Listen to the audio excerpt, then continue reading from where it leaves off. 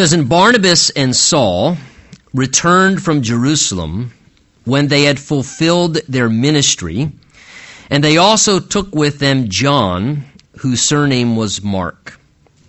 Now in the church that was at Antioch, there were certain prophets and teachers, Barnabas, Simeon, who was called Niger, Lucius of Cyrene, Manaen, who had been brought up with Herod the Tetrarch, and Saul. And as they ministered to the Lord and fasted, the Holy Spirit said, 'Now separate to me Barnabas and Saul for the work to which I have called them.' Then, having fasted and prayed and laid hands on them, they sent them away. So being sent out by the Holy Spirit, they went down to Seleucia, and from there sailed to Cyprus. And when they had arrived at Salamis, they preached the word of God in the synagogues of the Jews. They also had John as their assistant. Now when they had gone through the island of Paphos, they found a certain sorcerer, a false prophet, a Jew whose name was Bar-Jesus, who was also with the proconsul Sergius Paulus, an intelligent man. This man called for Barnabas and Saul and sought to hear the word of God. But Elymas the sorcerer, for so his name is translated, withstood them, seeking to turn the proconsul away from the faith. Then Saul, who is also called Paul, filled with the Holy Spirit, looked intently at him and said, 'O fool of all deceit and fraud, you son of the devil, you enemy of all righteousness, will you not cease perverting the straight ways of the Lord? And now, indeed, the hand of the Lord is upon you, and you shall be blind, not seeing the sun for a time.' And immediately a dark mist fell on him, and he went around seeking someone to lead him by the hand. Then the proconsul believed when he saw what had been done, being astonished at the teaching of the Lord. Now when Paul and his party set sail from Paphos, they came to Perga in Pamphylia, and John, departing from them, returned to Jerusalem." And Father, we just humbly ask in this moment that by the help and power of your Holy Spirit, you would just prepare each one of us to hear what you would be trying to say to us by the voice of God, through the Word of God this morning. We pray that you would give us an ear to hear and a heart to receive, and that your Spirit would be our teacher and the one who's speaking directly to us as we open your Word together in an act of worship. Now, bless your Word, Lord, we ask, and we pray in Jesus' name. And everyone said, amen, amen. You may be seated. A question this morning: would you consider yourself a servant of the Lord? And my emphasis there being upon the word servant, I'm not asking if you're a believer in the Lord. My question is, would you consider yourself a servant of the Lord? And there's really an easy way to discern that. First and foremost, simply ask yourself, in what way or in what ways are you actually serving the Lord? You know, as followers of Jesus, we should be becoming increasingly more like Jesus. And one of Jesus' coined statements was when he declared that he, as the Son of Man, did not come to be served, but to serve, and ultimately give his life as a ransom for the welfare of others. Jesus said, "I didn't come, the Son of God, the King of Kings, the Lord of glory, God himself," he said, "I didn't come into the world to get people to serve me. I didn't enter into this world to get people to wait on me and minister to me and serve me." He said, "I actually came not to be served, but to serve." And if the Spirit of Jesus, therefore, is ruling inside of my heart, the Spirit of Jesus dwells within me as a believer. Christ is indwelling, but is Christ enthroned? And if Christ is enthroned in my heart and ruling on my heart, then it should be true increasingly that I am becoming more and more like my Lord, and those same things are what my heart is being directed towards. So what does it mean to be a servant of the Lord? Well, first of all, it implies, I know this isn't rocket science, that you actually serve. That is, that you in your Christian experience are actually doing something more than just taking things in, participating as a spectator, coming and sitting in a church periodically or attending things where other people serve and do the work and you enjoy the benefits of it. It actually implies that in some way you actually serve. You do things to fulfill the purposes of the Lord and to serve His kingdom's work. And the Lord's work is something, honestly, that all believers really should be engaged in some capacity. In some form or capacity, we should all be engaged in some way, participating and serving and doing the Lord's work. And that involves some things that we should be aware of. And this section of Scripture that we're looking at together gives some real valuable lessons regarding serving the Lord and being engaged in the Lord's work. If you look back with me in chapter 12, verse 25, where we pick up this morning, it says there to us that Barnabas and Saul had returned from Jerusalem when they had, notice, fulfilled their ministry. And they also took with them John, whose surname was Mark. So take notice, if you are a note taker mentally or by pen and paper or whatever, that in our service for the Lord, the first thing we take note of is that in our service for the Lord, we should be reliable in fulfilling and faithful in completing whatever it is that we embrace to do as a task for the Lord, or some role in the Lord's service, or some responsibility that pertains to doing the Lord's work. This verse, verse 25 here, is basically a summary verse that describes the completion of a mission or a ministry that Saul and Barnabas had been assigned and took upon themselves to perform. Remember, back at the end of chapter 11, these two men, Saul and Barnabas, were told there in the church of Antioch, where it says faithfully teaching the believers there in the church. It says they were regularly gathering with them, they were giving instruction, they were explaining the Word of God, and so they were serving in this capacity as teachers and leaders to help equip the church in the knowledge of God and grounding people through the teaching of the Word of God. But you remember what happened. It said a severe famine came upon the whole land, and the church of Antioch, being very susceptible to the work of God's grace that was happening among them, it says, they were stirred with compassion, remember, for their fellow family spiritually in the area of Judea, the church in Jerusalem. And so as their hearts were stirred with compassion, they wanted to relieve the fellowship in Jerusalem that was struggling in some way. So we're told in Acts chapter 11, verse 29 and 30, let me remind you of it. It says, so the disciples, each according to his ability, determined to send relief to the brethren dwelling in Judea. And this they did, and they sent it to the elders by the hands of Barnabas and Saul. So the believers there in that church, maybe they were more well off than the believers in Jerusalem. They had capacity to help financially to a greater degree. Maybe they were stirred by the grace of God, whether they had the resources or not, and they just trusted, Lord, rather than keep for ourselves, these believers are struggling just like we are. For whatever reason, they send this financial donation, this relief financially, monetarily, from Antioch to the church in Jerusalem. And it says that they send it to the leadership there by the hands of Saul and Barnabas. So Saul and Barnabas, two of their leaders as ambassadors, take the money. They make the long journey to travel down to Jerusalem to deliver this financial aid.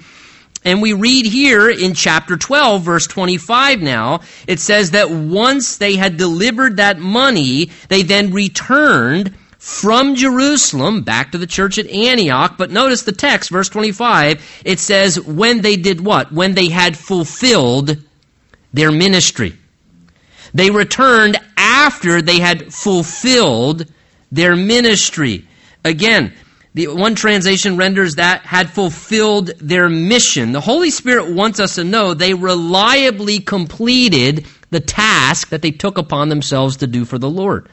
That they carried to fruition, they followed through with the ministry they were given. These two servants faithfully completed their mission. Once they had fulfilled their ministry, then they returned back. It doesn't say they left it unfulfilled, or they did some of it but not all of it, or they did it and gave up on it. It says, no, they completed the task. They faithfully fulfilled their ministry and their mission. And God wants us to see their faithfulness and service. That they completed the thing that the Lord had given to them to do. They followed through in a reliable manner with that thing which they took upon themselves to do. Now, these men were faithful servants. No wonder men like Saul, who ultimately we know becomes Paul the Apostle, and Barnabas were used so extensively by the Lord in the early church, because they were not necessarily talented, they were faithful. They were reliable. They were committed and devoted. Jesus said, "He who is faithful in what is little will also be faithful in what is much." The implication, Jesus is saying, is if a person can prove themselves to be faithful in little things, small tasks, minor assignments, smaller responsibilities, that if they prove themselves faithful in those things, then Jesus says those are the individuals who will be faithful if you give them a whole lot more to do as well. The implication being the opposite. If people can't be faithful in little things, then Jesus is saying, then they're not going to be faithful in bigger, more important matters. And the Lord takes that into consideration. Again, faithfulness is such an important part. It tells us, Paul writing to the Corinthians, that it's required in stewards to be found faithful. It doesn't say it's suggested. It doesn't say it's recommended. It doesn't say it's more helpful. It says it's required. And so the Lord gives us any stewardship of the work of His kingdom, it's required, it should be of us, that we're faithful and that we follow through. This is a wonderful example the Bible gives to us here in the early church of these two servants of the Lord, that we as well, in our service for the Lord, whatever it is, whatever the Lord allows us to do by His grace, that we would be reliable, that we would fulfill it, that we would carry it to completion, that we be thorough in what we do, and whatever we embrace, a task, a responsibility, a role, that we be faithful in bringing it to completion, fulfilling things, doing things thoroughly, and to the best of our ability. My question this morning in light of this is, how are you doing in that area? In the way that you serve the Lord and the opportunities the Lord gives you to be engaged in His work, how faithful are you being? Are you being faithful in those things? Are you carrying them through? Do you carry them out to completion and fulfill what the Lord gives you an opportunity to do to serve Him? That's very, very important in the Lord's work. Now, as we come to chapter 13 in the book of Acts, it's a transition chapter for us in the book of Acts, because the focus now shifts predominantly from the church of Jerusalem and the work that was happening in the Jerusalem church, and it now shifts to the church of Antioch and the ministry work of who we know as Paul the Apostle. He's been referred to as Saul up to this point. The church of Antioch is this diverse church of both Jews and Gentiles, which will become the pioneer church for gospel outreach and evangelism and missions work and church planning.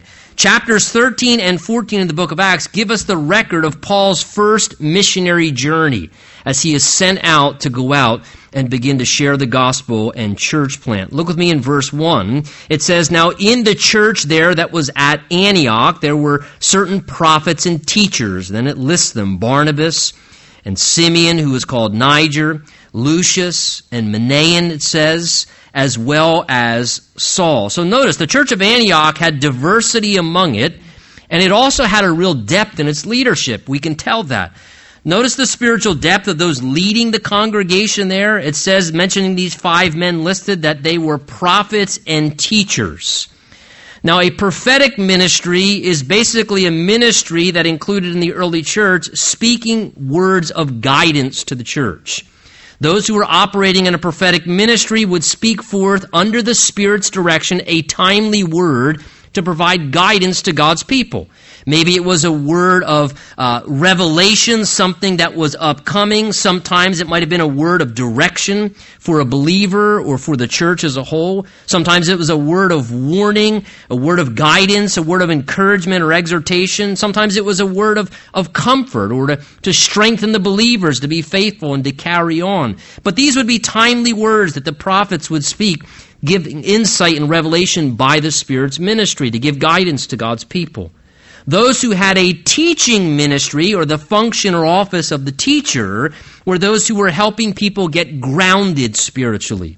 These were those who were gifted by the Lord and by the Spirit's enablement to basically consistently explain and expound the truths of God, to take the Word of God and give explanation and application and instruction from the Scriptures to God's people, to feed the flock, that they might be strengthened, that they'd be more rooted spiritually, to increase the people in their knowledge of God and the ways of the Lord. They help people to mature and to stay healthy. They equipped the believers how to effectively serve the Lord and how to live faithfully for Christ. So they were grounding the people spiritually. So you had both prophets and teachers, and we're given a list there in verse 5 of some of these men, and notice the diversity among them. It says one of them was Barnabas. We know Barnabas was from the island of Cyprus, a Jew from out across the Mediterranean to Cyprus. We've read of him thus far that he was a good man, full of the Holy Spirit and wisdom, and Barnabas had a real inclination towards encouragement. He just was one of those kind of individuals that really knew how to come alongside people, pick up those who were down, and kind of encourage those around him like a coach to just, keep going and to pursue the best that God had for them. We're told as well there in verse 1 that another of these men that were prophets and teachers was a man called Simeon. It says, who was called or referred to as Niger. Now that word Niger in the Latin literally just means black.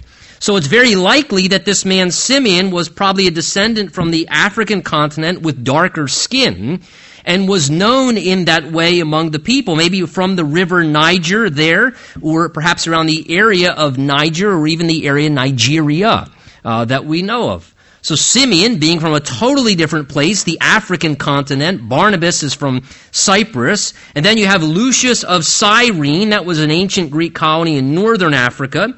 Then fourthly, Manaen, it says, who was brought up with or raised with Herod the Tetrarch. That would be Herod Antipas, the Herod that was around during the time of Jesus' crucifixion. So this man was raised in connection, some way it says raised with, kind of connected to, brought up with Herod. So this guy was brought up in some way, we don't know, together with the chaotic Herodian dynasty. We talked about the Herods last week. They were a whacked out family. I mean, they were dysfunction on steroids, the Herods were. So this guy's upbringing was exposed to some really tough things in his background, but yet now here he is, saved and a spiritual leader, a solid minister within the church. And then, of course, lastly, we have reference to Saul. And Saul, we know, was a Hebrew to the core. And remember, he was this great persecutor of the church. So you look just at this leadership here, and quite a level of diversity among them, but it was reflective in many ways of the church of Antioch, because the church of Antioch was a very mixed, diverse congregation. People of all different nationalities, different social status, various backgrounds, but they were all united in the Lord.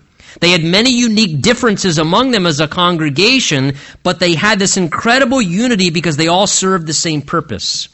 They wanted to honor the same king. And that was Jesus.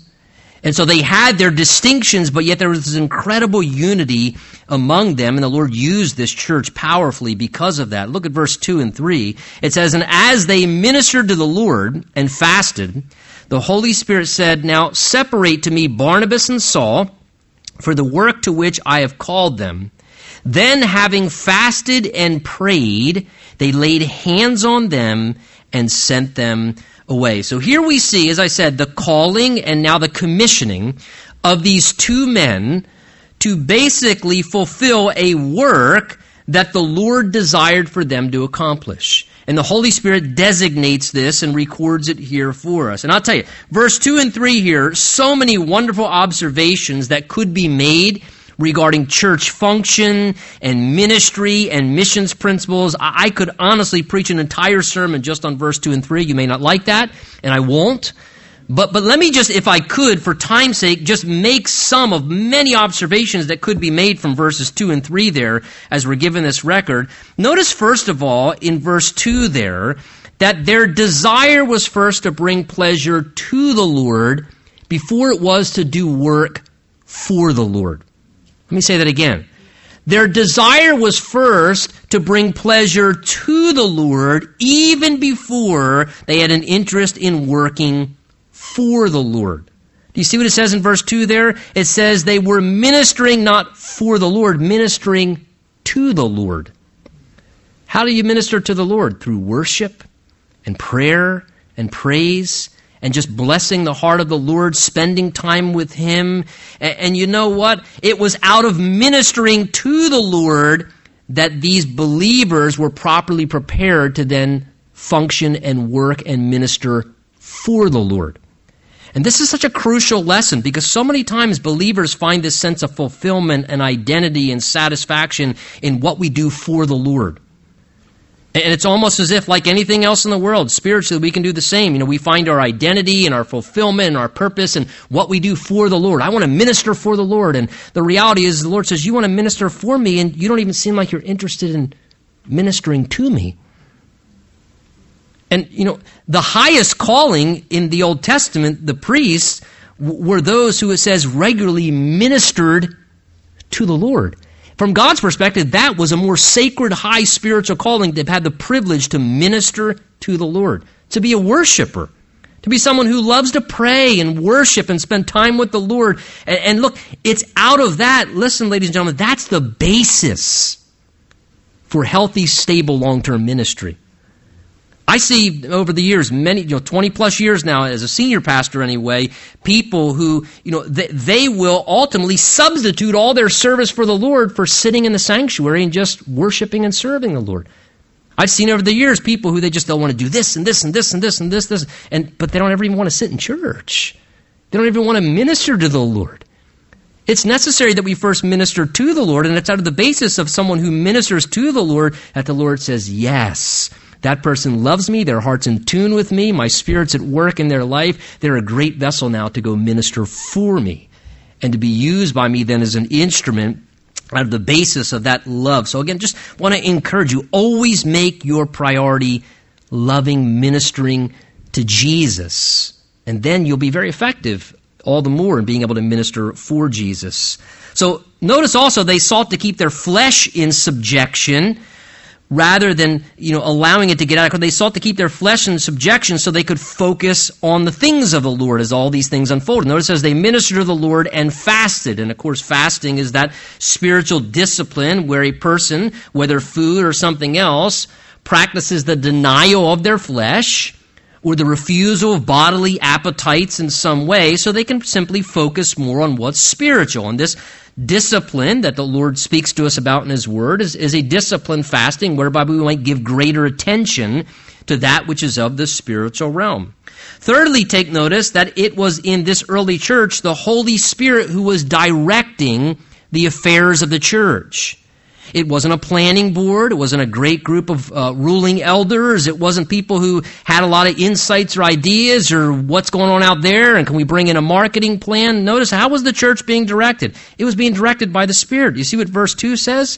It says, as they were ministering to the Lord, the Holy Spirit spoke and said, hey, separate Barnabas and Saul for the work which I want them to go engage in. Again, very beautiful to see that it was the Spirit directing the early church. How did the Holy Spirit speak and say that? Well, we can't be certain. My best guess is it probably was through a prophetic word. It says there were prophets and teachers. They were ministering to the Lord, and the Holy Spirit spoke. We can't be certain, but it's very likely as they were just worshiping and seeking the Lord, maybe having a prayer meeting and a gathering. It was in the midst of that, the Lord put a prophecy by the Spirit on somebody's heart, and they spoke forth a prophetic word. And they knew it was of the Holy Spirit who was giving direction for this ministry work. Notice also, fourthly, in these verses, that the Spirit of God selected and identified who would do the Lord's work. It wasn't a nominating committee. It wasn't, hey, who's interested? It was the Spirit of God who selected and determined, set apart Saul and Barnabas. It was the Holy Spirit's determination. The Spirit identified and chose who was to serve. Now, I point that out because it is unique if you really consider, too, and I think all the more an indication that this was the Spirit of God, because it also seems, in some ways, almost contradictory to how men might typically do things. Think about who gets called to leave this church and to be sent out onto the mission field. It says Saul and Barnabas. Wait a minute, Saul and Barnabas, aren't they those like the top guys in the church? Remember, they were the ones who were teaching the church for an entire year. It would seem like Saul and Barnabas were like the two co-pastors or senior pastors. You know what I'm saying? Like, here are the guys who probably have the most experience in ministry. who are, in a sense, being used by the Lord greatly among the church of Antioch, and yet it's almost as if the Holy Spirit says, yes, send away the best. Take those who are most experienced and take them and send them out and let others step up and carry on the work that they then move on from. Now, that's very interesting because often we don't envision the Lord working in that way. We think, hey, we want to keep around our experienced people. I mean, if we're going to send somebody out, find a young guy, find a new guy, right? And just, and that's typically a lot of times the way that we envision church planning or sending people out. We think, hey, okay, let's raise up young guys or let's raise up those who are inexperienced and send them out to church plant. And here in the Word of God, they did the opposite. The Holy Spirit said, no, let those people step up into greater roles of maturity in the current function. And the Spirit of God takes the most experienced, the most seasoned, and he says, send them away. Because church planning is not easy. So send them away out onto the mission field. Send them away to make the steps and the sacrifices necessary to go forth and to start anew in some fresh way. And the Holy Spirit determines the work to be done and then directs them who and how they're to accomplish it. And even once they received direction from the Lord, notice they still sought the Lord further. Because verse 3 says, then having fasted and prayed, they laid hands on them and sent them away. Even after the Lord spoke, they still kept praying before they carried this out. They did not take lightly sending people into ministry.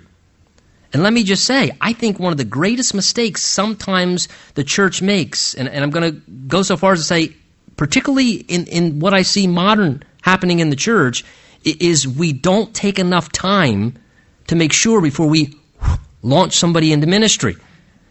And then sometimes we have some problems and casualties because people go out with great charisma and talent, but little character. And that's not good. It's not good for the welfare of the Lord's people and often for the honor of Jesus.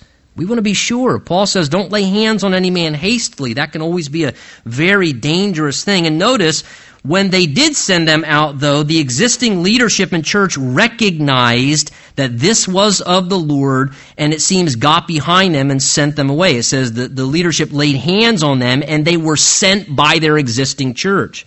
And I think that whenever we engage in some ministry for the Lord or go out, it's prudent to honor the fact that, you know what, I want the existing leadership of the church that I'm a part of to recognize my calling, to identify it, to ratify. Yes, we see the Lord's hand upon you, and so therefore we want to put our hand upon you and be behind you in what you're doing. I think it's an important thing that God works in those functions and ways when he's accomplishing his purpose and sending people out on missions fields and church planning and so on and so forth. Well, verse 4, notice it goes on to say, so being sent out by the Holy Spirit, they then went down to Seleucia, and then from there they sailed to Cyprus. So here we get a record of the start of this first official missionary journey. And again, though these two servants of the Lord, as ministers who were experienced, were recognized and ordained by the authority of their existing church leadership, though clearly they were being supported and sent out, it says there, verse 3, that they were sent away by their church. They were sent out. They didn't just go out. It says they were sent out with support. But more important, notice verse 4, it says they were sent out by the Holy Spirit. That is above all else in the end game more important than all those other things combined, is that we are being sent out by the Holy Spirit. That is more crucial than all the other things. Church history certainly has throughout it some who have went out to do ministry, but they were never sent out by the Holy Spirit. And there is a difference. There are those who have went out to do God's work, but they were not sent out by the Holy Spirit. In our service for the Lord, that's what we want and need, to be sent out by the Holy Spirit. To know that it is the Spirit of God who's the one that wanted us to do that work. That it's the Spirit of God who wanted us to do that work when we did that work. That it's the Spirit of God who's ordained and empowered us and is sending us out to go forth and do ministry and preach and teach or plant or establish churches or go on a mission field or whatever function we may serve the Lord in. This applies in all areas of service. We want to be sent by the Holy Spirit, anointed by the Spirit and His power and leading. Look, we want to be available to the Lord. Absolutely. And there's no ability that is better than availability when it comes to serving the Lord. Just making yourself available. But though we want to be available to the Lord and willing to go, we also want to wait to be sent by God. Remember what the prophet said? He said, "Here am I, Lord." But then he said, "Send me." I'm available, Lord, but still send me. In other words, Lord, if you want me to be the one to go, then send me. If you want me to be the one to go. Lord, I don't want to just go out because it sounds like a good idea or because of some other reason I feel compelled to go do something. Lord, I don't want to do it because it interests me. I want to be sure that it's you who are sending me, Lord. That this is something you've set me apart to do and that you intend for me to step forth and to do this. I want to be sent with your authority and favor, Lord, with your power and your protection and your promise to provide for me and help me and be with me if you're asking me to do that. Lord, I don't want to go unless you're sending me. And this is very important. Beware of just going out to serve the Lord in good intention or even in godly interest. Make sure that you're being sent out by the Holy Spirit, because the Bible says it's not by might or by power, but by my Spirit, says the Lord. That is how the Lord's work unfolds. Well, once they knew that they were being sent out by the Holy Spirit, notice, they then became practical and they actually went. They did it. They didn't sit around and pray forever. They knew they were being sent, and once they knew they were being sent, verse 4 says, they then went down to Seleucia, the seaport there, and from there they sailed out to the island of Cyprus. Remember, Cyprus was Barnabas' homeland, so maybe they had some connection there practically. I don't know. Verse 5 says, and when they arrived in Salamis, they then preached the word of God in the synagogues of the Jews, and they also had John as their assistant. So upon arriving there on the eastern shore of the island, they landed at Salamis, that major city there. It was a main seaport for the island's commerce and what passed through the island. And it appears, when you look at the book of Acts, that Paul's kind of protocol or his method of church planning, when you look at Paul's church planning in the book of Acts, that Paul would typically go to more populated areas in major cities, and he would seek to establish a work or plant a church there with the intention that that would then become a healthy spiritual hub that could then reach outlying areas as people went back to their own communities and those kind of things. And notice what they did when they went and arrived. Verse 5 says, when they arrived there in that community, in Seleucia there, Salamis, it says, verse 5, they preached the word of God in the synagogues of the Jews. Again, synagogues were the gathering places of the Jewish people for worship. They were basically what we refer to today as our churches. They were the places where Jews assembled for times of prayer and worship of Yahweh God, and kind of a Jewish version of what we would think of today as a church. And notice what Paul would do. He'd go to the synagogues of the Jews, and he would use the opportunity and protocol of how a synagogue functioned to take advantage of the opportunity to preach God's word and share Christ. Now, we'll discuss more of how that works actually in the second part of chapter 13 next week. But please take note, particularly when the Holy Spirit sent out these people into missions work and they went out to plant churches and do God's work, do you see what their primary focus was? It was preaching the Word of God.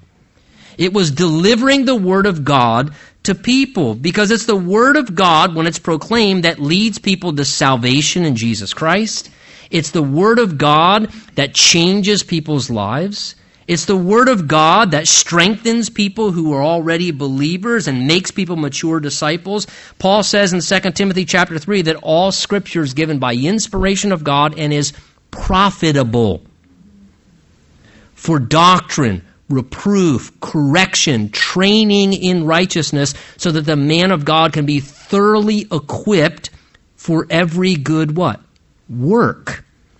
It's what makes stable believers and healthy followers of Christ. It's fundamental for the activity of the church to have a church that's healthy and stable and can be then fruitful in its expansion.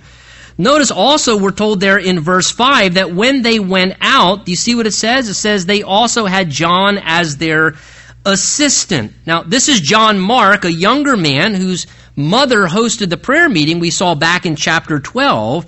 And remember, at the end of chapter 12, we're told there that when they went on their prior trip down to Jerusalem with the relief money, that they brought along this younger man, John Mark, as their assistant then as well to observe and help, probably in small ways. So now when they go out as they're set apart to go, notice it says here, as they went out on this missions journey, it says they brought along John Mark as their assistant. Some translations say as their helper.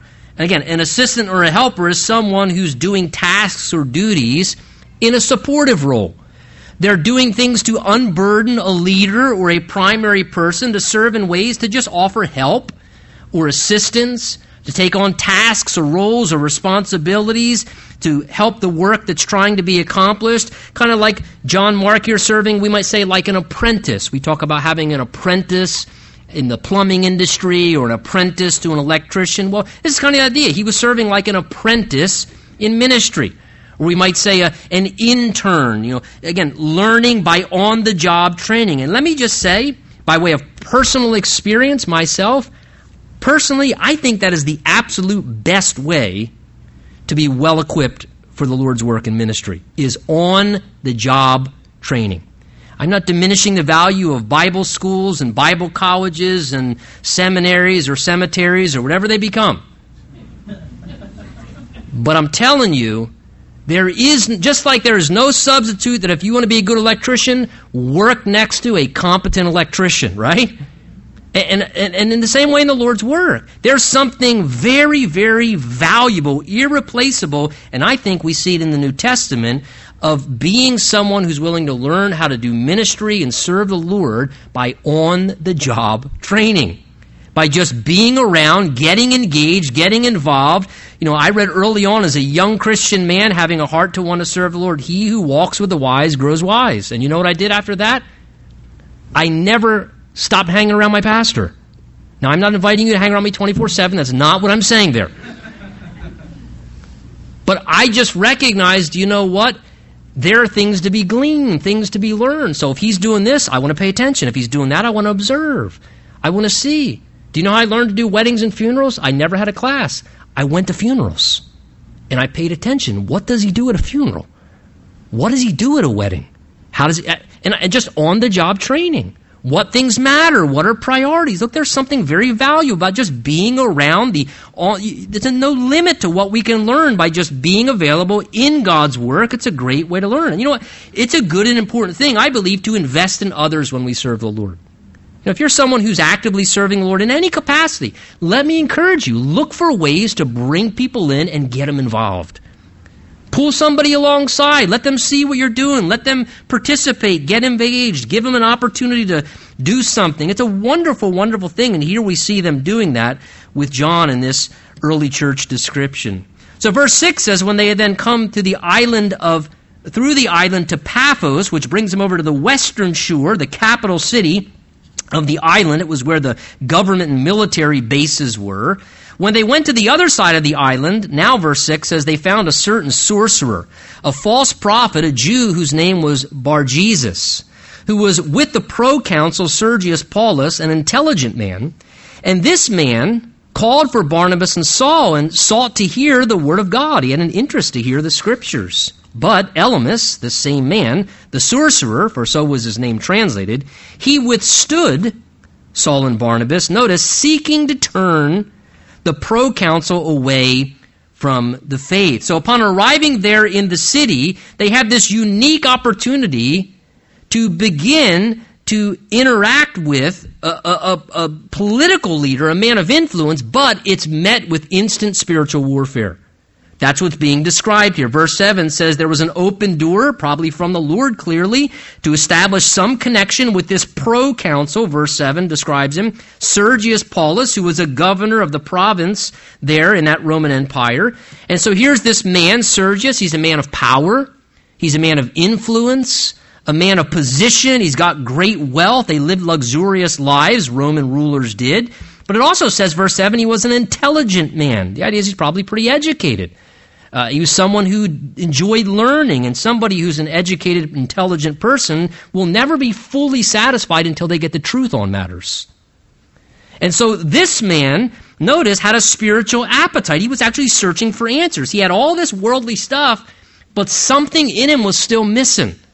And so he's searching for answers. It says there that he actually invited Saul and Barnabas because he sought to hear the word of God from them. He wanted to hear what God's word said. He was curious. He was inquisitive. Hey, come and tell me what this Bible says. He wanted to hear the word of God. So this incredible opportunity to share God's word exists, but notice in serving the Lord, opportunity is oftentimes matched with opposition. When serving the Lord, opportunity, God-ordained opportunity, is often going to be matched with opposition, because this man had a close associate, referred to here as an advisor who had attached himself to the proconsul as a wicked man. And it says a few things about him, that he was Jewish, verse 6 tells us, that he was a sorcerer and a false prophet. That's a pretty bad dude.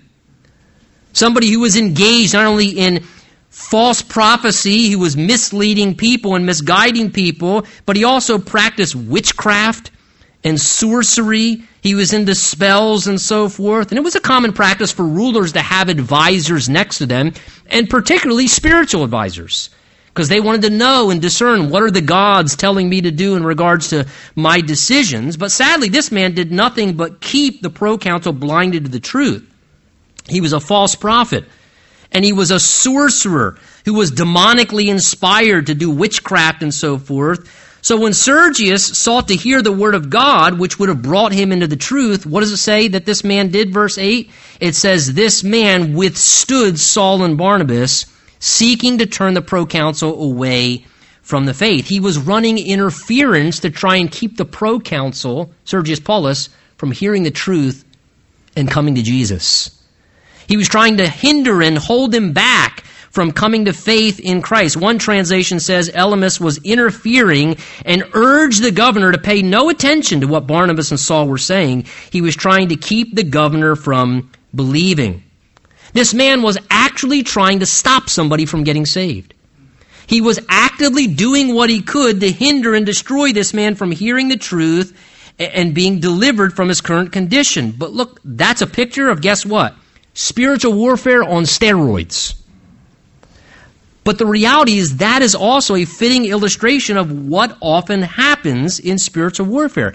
The devil will use everyday circumstances, relationships amongst people, people who say things and voices, and people who are talking heads to do whatever they can to keep people from hearing God's word, to keep people from knowing the truth that they might be set free, to hold people back from coming to faith and salvation in Jesus Christ.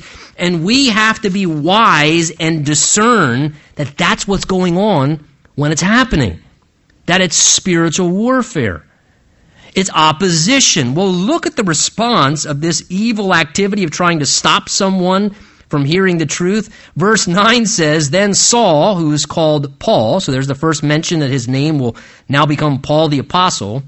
It says Saul, who's called Paul, filled with the Holy Spirit, take note of that, looked intently at him and said, O fool of all deceit and fraud, you son of the devil, you enemy of all righteousness, will you not cease perverting the straight ways of the Lord? And now the hand of the Lord is upon you, and you shall be blind, not seeing the sun for a time. And immediately a dark mist fell on him, and he went around seeking someone to lead him by the hand. So notice, Paul, under the influence of the Spirit, takes a strong stand against this evil and demonic activity in resistance to God's will. Now, Paul had already been baptized with the Spirit, but verse 9 tells us here that in a fresh way he is filled anew, coming under the influence of the Holy Spirit's power and anointing.